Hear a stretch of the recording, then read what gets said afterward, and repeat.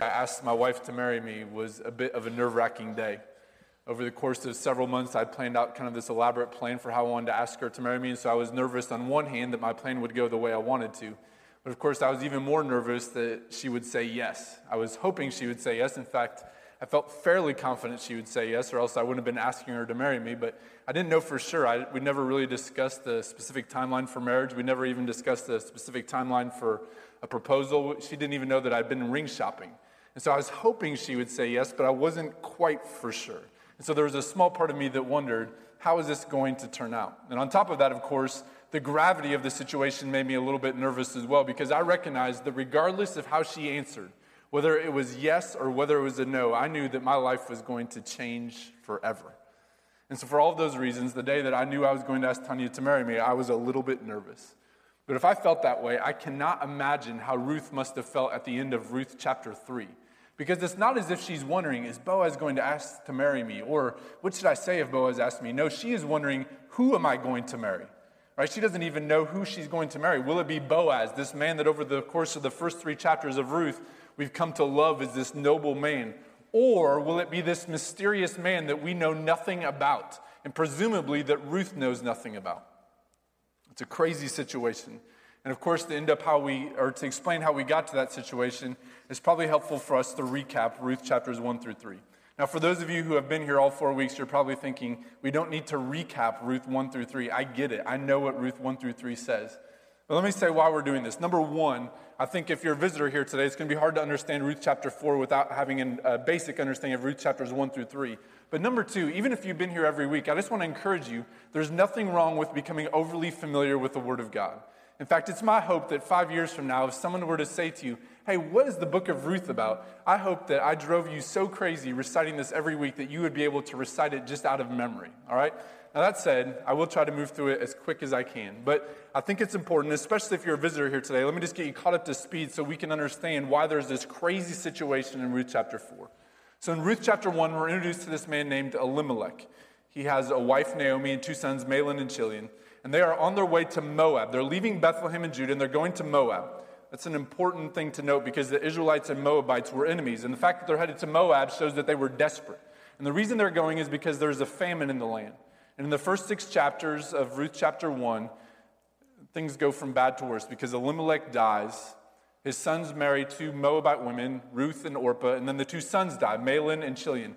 And they die without producing any offspring. And that sets up the major problem or a major situation that needs to be resolved in the book of Ruth. And that is that Naomi has no husband, she has no sons, and she has no offspring. And in this culture, that meant that she would be lonely and she would be poor. This was not a recipe for success, this was a recipe for disaster. So, in Ruth chapter 1, verse 6, Naomi starts to head back to Bethlehem. And she's taking with her 2 daughters-in-law, Ruth and Orpah. And along the way, she realizes that for Ruth and Orpah, if they go with her, they too will be destitute. They too will have no future. And so she encourages them to go back. Orpah goes back, but Ruth, in this amazing display of self-sacrificial love, says, no, I will go with you. Where you go, I will go. Where you lodge, I will lodge. Your people will be my people. And most significantly, she says, your God will be my God. And so at the end of Ruth chapter 1, we have this picture of Naomi who is bitter and feels empty-handed. She's lost a husband. She's lost 2 sons. She has no offspring. And we have a picture of Ruth sacrificing everything for Naomi. In chapter 2, the story continues. It's obvious that they're poor because Ruth goes out to the fields to glean. This would have been very dangerous for Ruth. Gleaning is the process by which someone would follow along the harvesters and pick up leftover scraps of grain. And so Ruth goes, even though she knows it might be dangerous, especially because she's a foreigner, but she goes anyway. And in chapter 2, we're introduced to this character named Boaz. It just so happens that Ruth comes across the field of Boaz. Of all the fields she could have gone to, she goes to the field of Boaz. And as it turns out, Boaz is a man of exceptional character. Exceptional character. He is kind and he is gracious. He's compassionate. He shows love to this foreign person. It's a reminder to us of the love of Christ, that though we were outsiders, Christ reached out to us. We're also told significantly in chapter 2 that Boaz is a relative of Elimelech. He is a redeemer. He's a redeemer.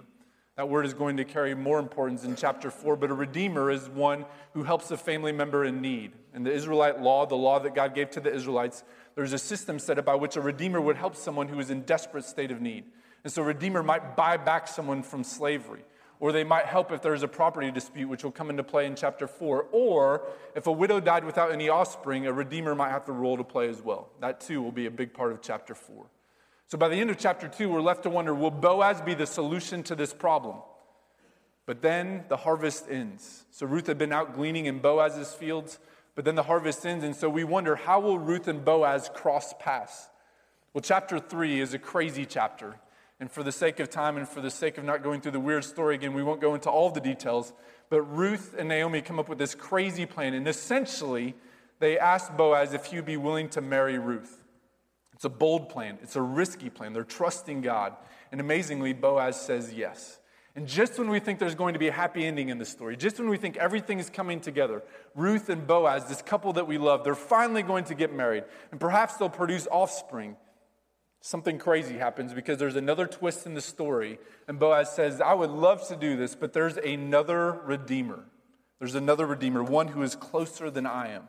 Someone else who would have the rights to marry you first, Ruth, is what he tells her. Now, of course, that gets us to the point that we are at the end of chapter 3, where Ruth and Naomi are waiting. Boaz is willing to marry Ruth, but there's this whole matter of another redeemer. For his part, Boaz is willing to take the initiative and bring a resolution to this story quickly. And at the end of chapter 3, we are left with this incredibly nerve-wracking situation. Will Boaz be Ruth's husband, or will it be this other man? Or will neither work out? And at the end of chapter 3, Naomi and Ruth are just waiting. Naomi tells Ruth, wait here, the matter will be resolved quickly. It makes my engagement day nerves seem misplaced in comparison. Ruth has no idea what's about to happen to her, and that's where we pick up the story in chapter 4, verse 1. All right, so we're going to read the first half of verse 1 here. Now Boaz had gone up to the gate and sat down there. The city gate here is more than just a gate. The gate was the place where the people in the community would gather. Because this is largely an agricultural society, most people would pass through the gate on a daily basis, on their way out to the fields or on their way out to the threshing floor. And so this is a place where people would naturally congregate. It was also one of the few places that would be big enough to accommodate a large crowd. And so this is the place where official community business would take place. If there was an administrative or a judicial matter that needed to be settled, it would be settled at the city gate. And so if Boaz wanted to go to a place where he would find the Redeemer, or if he wanted to go to a place where he could have a quick resolution to this situation, the city gate is the natural place for him to go. And so that's where he goes. And sure enough, the matter is settled quickly. Read the rest of verse 1 here. In fact, we'll just start at the beginning. Now Boaz had gone up to the gate and sat down there. And behold, the Redeemer, of whom Boaz had spoken, came by. So Boaz said, turn aside, friend, sit down here. And he turned aside and sat down. Now there's several things to note here about the rest of verse 1. First of all, we're left with the impression that Boaz hardly sits down before this mysterious Redeemer comes along. And again, we are reminded that this is no coincidence. Throughout the book of Ruth, over and over and over again, we've seen the invisible hand of God at work. And this is no coincidence that the one man Boaz needs to find almost immediately comes along. There's something else curious about verse 1. Boaz does not refer to this man by name, but instead he refers to him in the ESV as friend. Now, friend may be a little bit of a misleading translation. The Hebrew phrase is actually this phrase, Poloni Almoni. Poloni Almoni, which, by the way, is a really cool phrase. And I hope that I can institute it more in my daily language. Poloni Almoni. It just rolls off the tongue well. But here's the thing about this phrase. It's actually a word play known as a farrago, which up until this week I had no idea what a farrago is. But here's what a farrago is. It's two unrelated and meaningless words, rhyming words, that are thrown together to make a new idiom. So we have some common examples of this in the English language. Helter-skelter, hocus-pocus, heebie-jeebies. Right, all of these would be known as farragos. Now take, for example, heebie-jeebies. All right, if you were to define heebie-jeebies based on heebie or based on jeebies, you are not going to have a great definition, right? Does anyone even know what a heebie or a jeebie is? I do not, right? No one knows what that is. Poloni Almoni is the same thing. And so people are somewhat just guessing. It's two meaningless phrases that are thrown together to make a new idiom. But as best as we can tell, it's probably translated most accurately as this, Mr. So-and-so. Mr. So-and-so, or maybe even some commentators would say, you could translate it like this, hey you. Like, what's his name? Something like that. It's kind of odd. And we're left to wonder, why does he not refer to him by name? Why is this Redeemer not named? Bethlehem is a really small town. And so it's likely that Boaz knew almost everyone in this town. And the fact that this is a relative of his and the near a redeemer, you can be almost certain that he had to know the name of this man. So why is the name not mentioned? Actually, I think it's a device that the author is using to communicate something to us. And in fact, I would argue that the fact his name is not used in this story plays a really important role in Ruth chapter 4. We'll get to that here in just a second. But for now, let's continue with the story of Boaz and Mr. So-and-so. Verse 2 says this. And he took 10 men of the elders of the city and said, "Sit down here." So they sat down. Then he said to the Redeemer, "Naomi, who has come back from the country of Moab, is selling the parcel of land that belonged to our relative Elimelech. So I thought I would tell you of it and say, buy it in the presence of those sitting here, and in the presence of the elders of my people. If you will redeem it, redeem it. But if you will not, tell me that I may know, for there is no one besides you to redeem it, and I come after you." So let's pause there for just a second. So in verse 2, Boaz convenes this unofficial court of sorts. And he's gathered this group of witnesses to watch what happens. Now, the fact that he's gathered all of these people together, that too will play an important role in this story. In verse 3, Boaz introduces this new wrinkle into the story. There's this issue of the land. To this point, nothing has been mentioned at land at all in the book of Ruth. And so it's a little bit surprising that all of a sudden there's this mention of this land that needs to be sold. Now, we're told that Naomi is selling the land, but it's probably a little bit inaccurate, or it's maybe a little bit confusing to say it that way, because it's unlikely that a widow would own any land in this culture. And if they did own land, it's surprising why they would be gleaning in the fields. And so here's what I think happened. When Elimelech and his family left for Moab, it's likely that they sold the rights to the property to someone else. Keep in mind, the Israelites and Moabites were enemies, and so Elimelech probably did everything he could before having to move to Moab. And so he probably sold the rights to the property to his land before they went to Moab. But in this culture, they would have had the right to buy that property back. Because of the Mosaic law and because of the dispersion of the land amongst different tribes, Elimelech's family would have had the right to buy that property back. And so what I think is happening here is Naomi is saying, I cannot buy this land back, but someone else needs to. Someone else needs to. And so that's what Boaz is offering Mr. So-and-so here. And for Mr. So-and-so, this purchase makes complete sense. There is no heir of Elimelech to this point. And so if Mr. So-and-so purchases the land back for Naomi now, Naomi will be able to use it for her good and to be able to provide a living for herself. But then when Naomi dies, because there's no relative, Mr. So-and-so will be able to gather that into his inheritance. And so you need to understand this. What Boaz is offering Mr. So-and-so here makes complete sense financially for Mr. So-and-so, for Mr. What's-his-name. There's a reason why he would want to redeem it, because there's no relative, there's no heir. And so when Naomi dies, the property will become his. It will become part of his inheritance. And so it makes sense that he would redeem it. And if you look here at the end of verse 4, that's exactly what he says. He says, into verse 4, and he said, I will redeem it. I will redeem it. But of course, now we are left with the question, what will happen with Ruth? What will happen with Ruth? Why has Boaz not said anything about Ruth? Hasn't that been the point of the whole book up until this point? Why all of a sudden is he leaving Ruth out of the equation? I think there's a reason why he's doing that. But in verse 5, he finally plays this card on the table. Look at what he says in verse 5. Then Boaz said, the day you buy the field from the hand of Naomi, you also acquire Ruth the Moabite, the widow of the dead, in order to perpetuate the name of the dead in his inheritance. I think there's a reason why Boaz has been holding on to this information. He's been holding off. So Boaz finally, though, tells Mr. So-and-so, once you get the land, oh, by the way, you will also have to marry Ruth, the Moabite, and you will perpetuate the name of the dead. Or in other words, you will carry along the name of the dead. This is an important piece of information. Now, there's a couple of things that we need to understand that may be hard for us to grasp because of our lack of understanding of the culture. In Israelite culture, the loss of your name was one of the worst tragedies that someone could endure.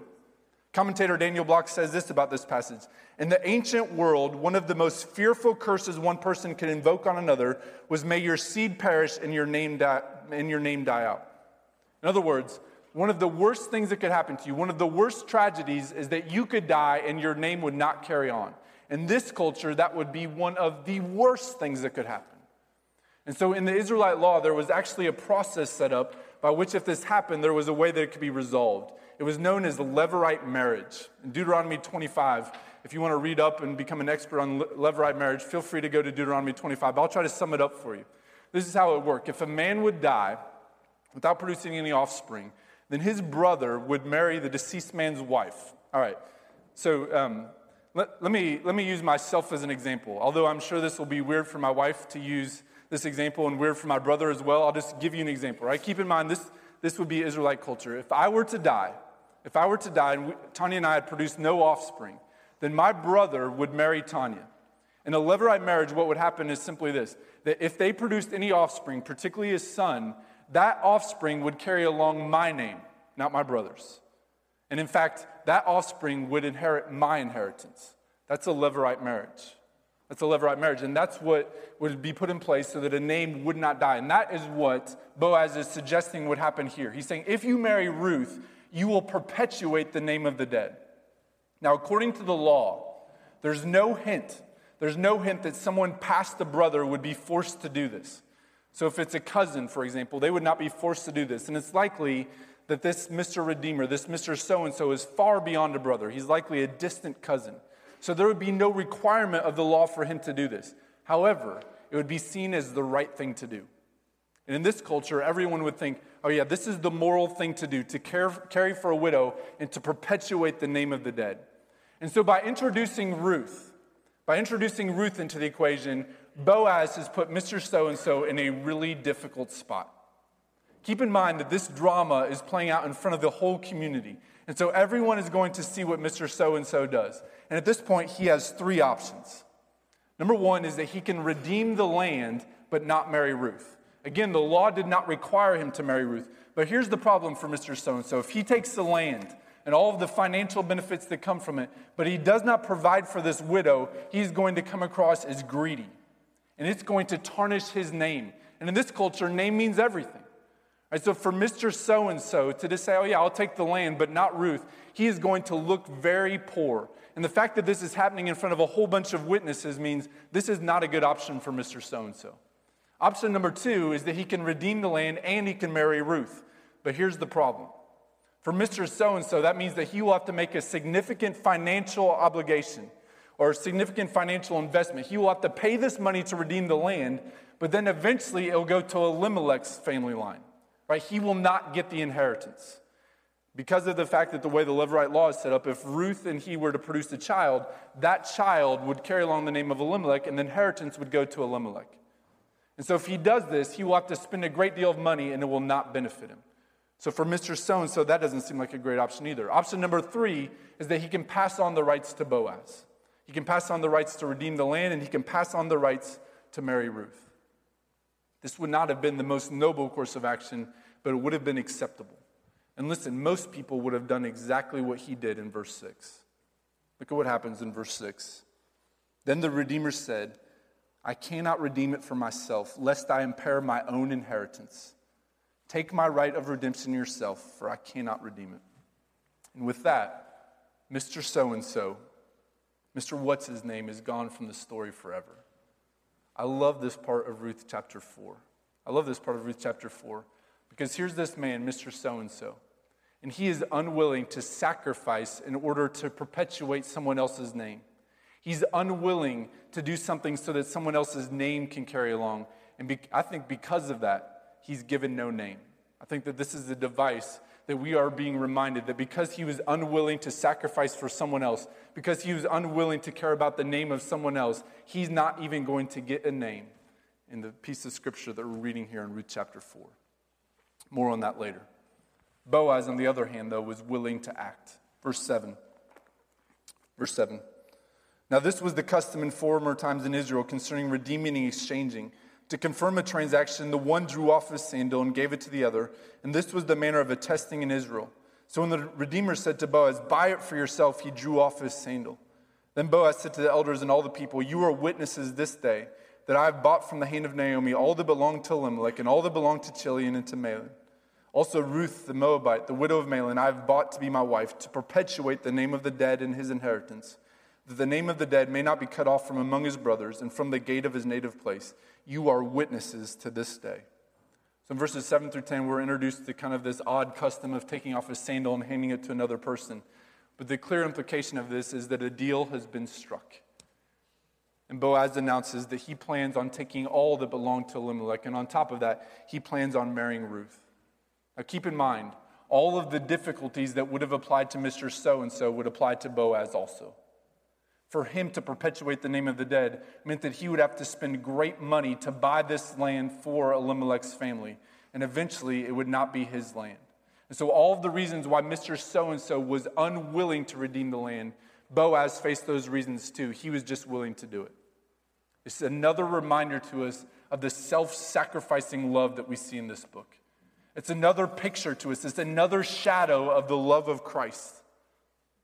Christ's love is far greater than this, of course. While Boaz may have loved at great cost to himself, Christ loved at even greater cost. It's yet another picture to us of what it means to love like Christ. And in light of this amazing display of sacrificial love, it's no wonder that the witnesses offer a prayer of blessing to Boaz and Ruth. Verse 11. Verse 11 of Ruth chapter 4. Then all the people who were at the gate and the elders said, "We are witnesses. May the Lord make the woman who's coming into your house like Rachel and Leah, who together built up the house of Israel. May you act worthily in Ephrathah and be renowned in Bethlehem. And may your house be like the house of Perez, whom Tamar bore to Judah, because of the offspring that the Lord will give you by this young woman." These Israelites are praying that Ruth, the Moabite, would be like Rachel and Leah and Tamar. Now, Tamar's story is a little bit complicated, but at some level, she's an example of the Levirate law also, that through the name of the dead being perpetuated through another marriage, although her situation is a little bit more complicated than that. So it makes sense that Tamar would be included here. But the presence of Rachel and Leah is nothing less than astounding. Rachel and Leah were the matriarchs of all of Israel. They would be considered the mothers of Israel. And for these Israelites to ask that Ruth, the Moabite, would be like Rachel and Leah, this is incredible. This is incredible. And I think it's fitting, certainly we didn't plan it this way, but it's fitting that on the day that we pray for the persecuted church around the world, I think it's appropriate that as we read Ruth 4, we are reminded that God has a heart for people from all nations, whether they are Israelites or Moabites, whether they are Americans or Syrians, North Koreans or Pakistani, Iranians or Sudanese, Saudi Arabians or Indonesian. God blesses those who in faith look to him. And on this side of the cross, of course, we know that to look to faith in him, or look in faith to him, means trusting in his son, Jesus Christ. But Ruth chapter 4 is a reminder to us that indeed there will be people from every nation and every tongue and every tribe and every people worshiping the Lamb around the throne. It is a beautiful picture of the love of God. It's a beautiful picture. But as much as what we love reading here, we still have some unresolved questions at this point. Namely, will the family line of Elimelech carry on? Remember in chapter 1 that Ruth had been married to Mahlon for at least, it seems, 10 years, and they had produced no offspring. And so we're left to question, is Ruth even capable of producing children? Well, the answer comes quickly in verse 13. Verse 13, so Boaz took Ruth, and she became his wife, and he went into her, and the Lord gave her conception, and she bore a son. Notice the attention that is given here to God's intervention. It is God who changes the narrative for Ruth and in terms of her ability to produce offspring. We are seeing this more and more as we go in this story, and certainly next week we will talk about it even more, that the main character in this story is not Naomi or Ruth or Boaz. Ultimately, it is God. And we've seen hints of this throughout the book, but it's becoming increasingly apparent to us as we end the near that God is the one who is doing all of the acting here. In verse 14, the women of Bethlehem come back into the picture. You may remember that this is the second time the women of Bethlehem have been in this story. Look back to chapter 1 for just a second here. This is the second time. I think they're meant to serve as a bookend for us. Chapter 1, verse 19. The women of Bethlehem play a role in this story twice. This is what happens the first time, verse 19. So the two of them went on until they came to Bethlehem. And when they came to Bethlehem, the whole town was stirred because of them. And the women said, "Is this Naomi?" She said to them, "Do not call me Naomi, call me Mara, for the Almighty has dealt very bitterly with me. I went away full, and the Lord has brought me back empty. Why call me Naomi when the Lord has testified against me, and the Almighty has brought calamity upon me?" So the first time the women of Bethlehem come in the story, this was the picture. Naomi is empty. Naomi is bitter. Now, look at verses 14 and 15. This is the second time, and again, I think this is a device to get our attention. There's a contrast being made here. Verse 14. Then the women said to Naomi, "Blessed be the Lord, who has not left you this day without a redeemer, and may his name be renowned in Israel. He shall be to you a restorer of life and a nourisher of your old age. For your daughter-in-law who loves you, who is more to you than 7 sons, has given birth to him." How different is this picture? How different is this picture? These women recognize that clearly God has been at work, and they praise him for being at work. And they recognize that Naomi's life is radically different. And they also recognize the role that Ruth played in this radical difference. They proclaimed that Ruth is worth more than 7 sons. Now that's saying something. In the biblical conception, 7 sons was the ideal number of children. 7 sons. To say that Ruth is worth more than 7 sons, this is the ultimate tribute. And in a story that is consumed with the desire for the birth of a male offspring, it's a fantastic irony as well that Ruth is worth more than 7 sons. Even these Israelite women recognize that there is something pretty fantastic about this woman from Moab. Again, Daniel Block says this: in the Mosaic law, God instructs Israelites to love strangers as themselves, but it is this stranger from Moab who shows them what this really means. It's Ruth, the Moabite, who is showing the Israelites what it really means to be self-sacrificing in love. Then finally, in verse 16, the story comes full circle.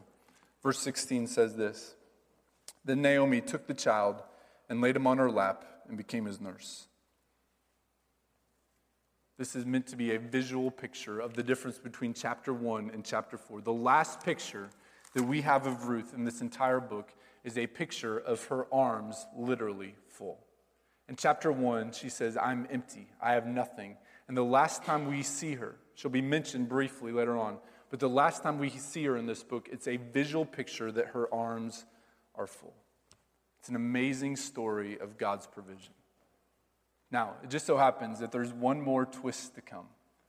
And in fact, I would argue that that twist might change the entire way we look at the book of Ruth. But we'll get to that twist next week. Verses 16 to 21 are profoundly amazing. And I know when you look at it at first, it's just a genealogy, and you may say, what in the world? How is that a profound twist? I promise you, it's pretty great. But for now, we're left to ask this question. What do we make of Ruth chapter 4, verses 1 through 16? What do we make of this? I think there's 2 things we can say. One is this, that we can live for ourselves or we can live for others, but only one of those options will have a lasting impact. I mentioned this earlier, but this is the reason why I love chapter 4 so much. I love that we are introduced to this character, the Poloni Almoni, Mr. So-and-so. And I love the irony that this man would not set aside his own interest to carry along someone else's name, and because of that, he is not named. He is not named. He lived for himself, and we don't even know who he is. Boaz, on the other hand, was completely willing to sacrifice his name. He was willing to set aside everything. And thousands of years later, we are talking about the name Boaz. That is a fantastic irony. And it's a great picture to us of the upside-down nature of the kingdom of God. Live for yourself. Live for yourself, and you will soon be forgotten. But if you live for others, your legacy will be lasting. Now, it's not to say that people won't forget you. In fact, one of my friends used to quote, I think he was quoting Charles Spurgeon, he said, our whole goal is preach Jesus, die, and be forgotten. Right? And that's probably true. We'll all be forgotten. 200 years from now, probably no one will remember anyone in this room. But if we live for ourselves, there will be no legacy to speak of either. It will be just a life that has been lived for our own glory in our own name. But listen, let's be honest, it's really easy to live for ourselves. It's easy to think about building up this wealth and building up this treasure for ourselves. It's easy to think about advancing our own name. It's easy to think about defending our cause. It's easy to think about making our life comfortable. It's easy to think about living for us. But is there really life in those things? Will those things really matter in the end? Think about Mr. So-and-so for a minute. He's vigilant to protect his inheritance. He is vigilant to protect his name. And in the end, what good did it do? Does that really matter for Mr. So-and-so now? There is an emptiness to pursuing our own glory. There's an emptiness to pursuing our own glory. American movie star Jim Carrey was recently quoted as saying this: "I wish everyone could get rich and famous and have everything they ever dreamed of so they would see that this is not the answer." Now, sadly, I don't know that Jim Carrey knows what the answer is, but I think he's done a good job of identifying the problem. That there is vanity, there is emptiness, there is meaninglessness in living for ourselves. But to live for others, there's life to be had in that. To relentlessly pour ourselves out for the sake of others, that makes a life mean something. To set aside our own interests for the sake of others, that is the core of what it means to be a follower of Christ. So let me ask you this point blank. Are you living for yourself or are you living for others? As you look at the way you live your life day to day, as you look at the way you spend your time, as you look at the way you spend your money, as you look at the way you treat others, are you living for yourself or are you living for other people? Ruth 4, I think, serves as a warning shot to all of us that there is emptiness in living for ourselves. We should make it our goal to live for others. Now that said, let me make a few qualifications to that statement. All right, here's the first qualification. It's entirely possible to have the appearance of living for others when you're actually living for yourself. It's entirely possible to have the appearance of living for others when you're actually living for yourself. I think there's lots of examples I could give of this, but probably the primary one relates to our kids. All right, so if you don't have kids, I'm sure that you can think of some other example that relates, or you can probably identify this as you see this in other people. But for those who do have kids, I'm sure that you can relate to this at some level. On the outside, it can look like we are doing everything we can to set aside our interests for our kids. We can be totally consumed with our kids' activities, whether it's sports or music or academics or whatever it is. And on the outside, people would say, oh yeah, they're being selfless, right? They're setting aside their interests for their kids' interests. But in the end, and I'm not making this observation just based on things I've seen here, but this is observations everywhere I've been. Everywhere I've been. I wonder if oftentimes when we set aside and give everything to our kids, I wonder if in the end it's more about us. I wonder if we want our kids to be a success so that we can feel like a success. Now listen, we all have a tendency to do this. All of us. We all have a tendency in our supposed living for others to really be living for ourselves. But think of it this way when it comes to our kids. How much of what you allow or how much of what you encourage your kids to do or how much of your parenting is really driven by the best interest of your kids? Now, admittedly, I'm going to define best interest in a fairly narrow way. Best interest, I think, absolutely, when you read the scripture, is this, that we would allow our kids to see, that we would point our kids to the fact that Christ is the great treasure and that He is the only hope. If we are parenting with best interest in mind, that will be our sole entire goal, to help our kids see that Christ is the great treasure and that there's nothing else that will satisfy.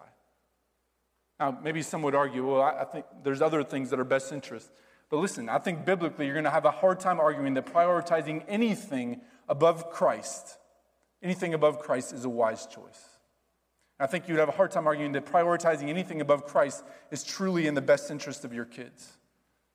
But listen, I think it's a dangerous temptation for all of us to want to really, in an effort to look like we're living for our kids, actually be living for ourselves. I'll give you an example from our own life. Last night, Tanya and I were talking, and we were just, Tanya was saying that she's noticed that lately it seems like we've had more of a tendency to try to correct the behavior of our kids rather than point them to Christ. Right? So it may look like we really have their best interest in mind.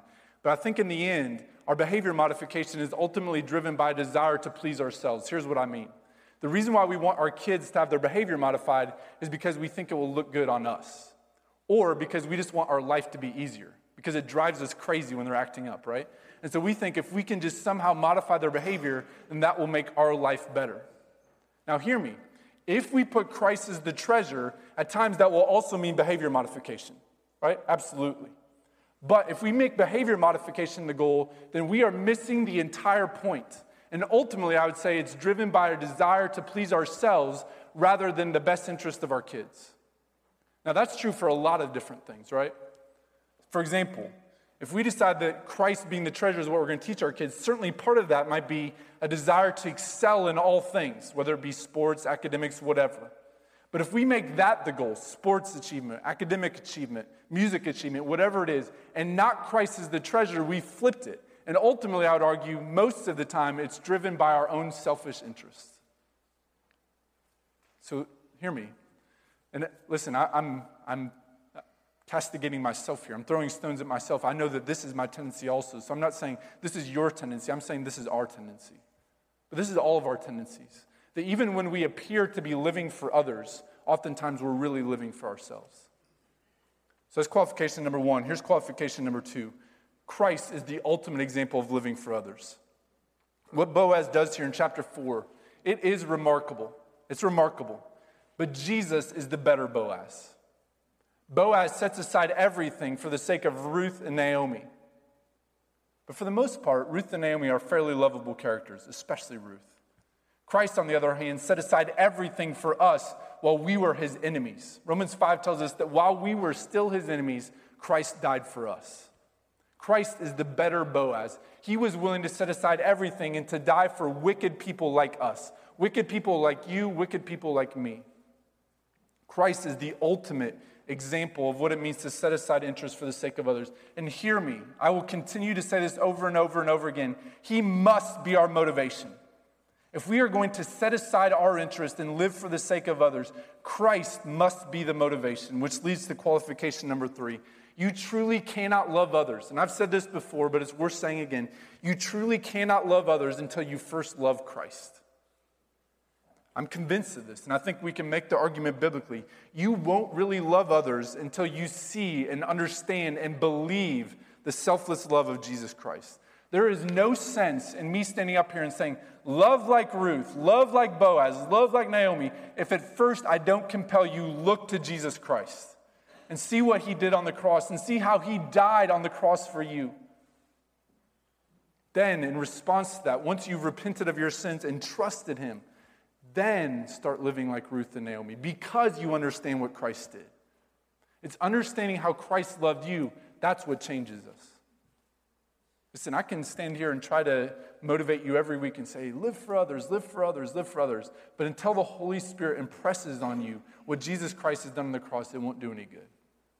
So I'm praying today the Holy Spirit would open your eyes and you could see the beauty of the gospel of Jesus Christ. And then as you embrace that, that will change everything about how you live, including the way you love others. So that's lesson number 1 from Ruth chapter 4. Lesson number 1, live for others. But here's the second one. Simply this, that God is the one who brings fullness in life. Again, we'll talk about this more next week, but the further we go in this story, the more we realize that this story is primarily about God, which I suppose shouldn't be surprising. This, after all, is the Word of God. It shouldn't surprise us that the Bible, surprise, surprise, is a book about God. But this book, Ruth, and this chapter for that matter, ultimately it's about God. He is the one who is working behind the scenes to orchestrate all things. And clearly, he is the one who brings fullness to Naomi where there was once emptiness. Think about the story. God is the one who brings an end to the famine. He is the one who brings Ruth and Naomi to Bethlehem at just the right time at the start of the harvest. He is the one who leads Ruth to the field of Boaz. He is the one who brings success to this crazy plan they carry out in Ruth 3. He is the one who just so happens to bring Mr. So-and-so along at the right time. He is the one who gives conception to Ruth. He is the one who fills Naomi's arms. He is the one. He is the primary actor. He is the one who brings fullness in life. And while that is true in the life of Naomi, it's true in a much bigger sense as well. Listen, the thing is here that no one in this room can relate exactly to to Naomi.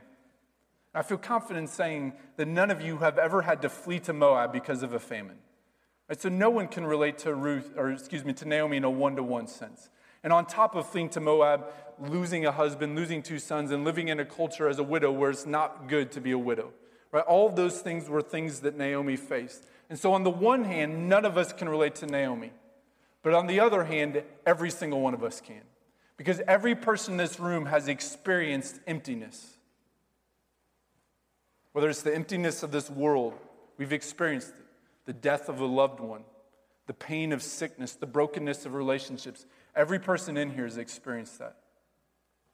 And even more significantly, we've all experienced it spiritually as well. Listen, apart from Christ, we are empty. Apart from Christ, we are broken. Apart from Christ, our sin has separated us from God. Apart from Christ, we are the ones that are desperately in need of a Redeemer, desperately in need of one who would buy us back from the situation that we are in. And apart from the intervention of God, like Naomi, we have no hope. But just as we see in Naomi's life, God was willing to intervene in our life as well. And he intervened by sending his son, who is fully God and fully man, who lived a perfect life, who took the punishment on the cross that we deserved and rose from the dead 3 days later. And if we repent of our sins and trust him, we can have life. And we can have the fullness of a relationship with God. And that's the thing here. As we near the end of the book of Ruth, we see that Naomi's arms are once again full. And I hope more than anything that we are reminded that Naomi's story is in many ways our story if we are in Christ. We were once empty, but now in Christ we are full. And in light of that, when we read this story and we see this picture of Naomi holding this baby, I hope that we're not just happy for Naomi, that we're not just happy for Ruth, but instead I hope that we are filled with gratitude. I hope that we are filled with thankfulness. I hope that we are filled with worship because we recognize that we worship a God who brings life where there was once death, a God who brings fullness where there was once emptiness. Ruth 4 ultimately is about the glory of God and his power. And I hope that our response to Ruth 4 is our response to the rest of the Bible, and that is simply this: praise be to God, who sent his son Jesus Christ that we might have life. Let's pray. Father, we thank you for your word, and we know that your word is more precious than gold, and we want to live like we believe that's true. We do. So God, help us to treasure your word. Help us to take your words to heart here in Ruth chapter 4 and to live for others and to remember that you are the God who brings fullness where there was once emptiness. And ultimately, I pray that we would be motivated by a desire to praise you because of the fact that you sent your son. God, we love you. We love you. In Christ's name, amen.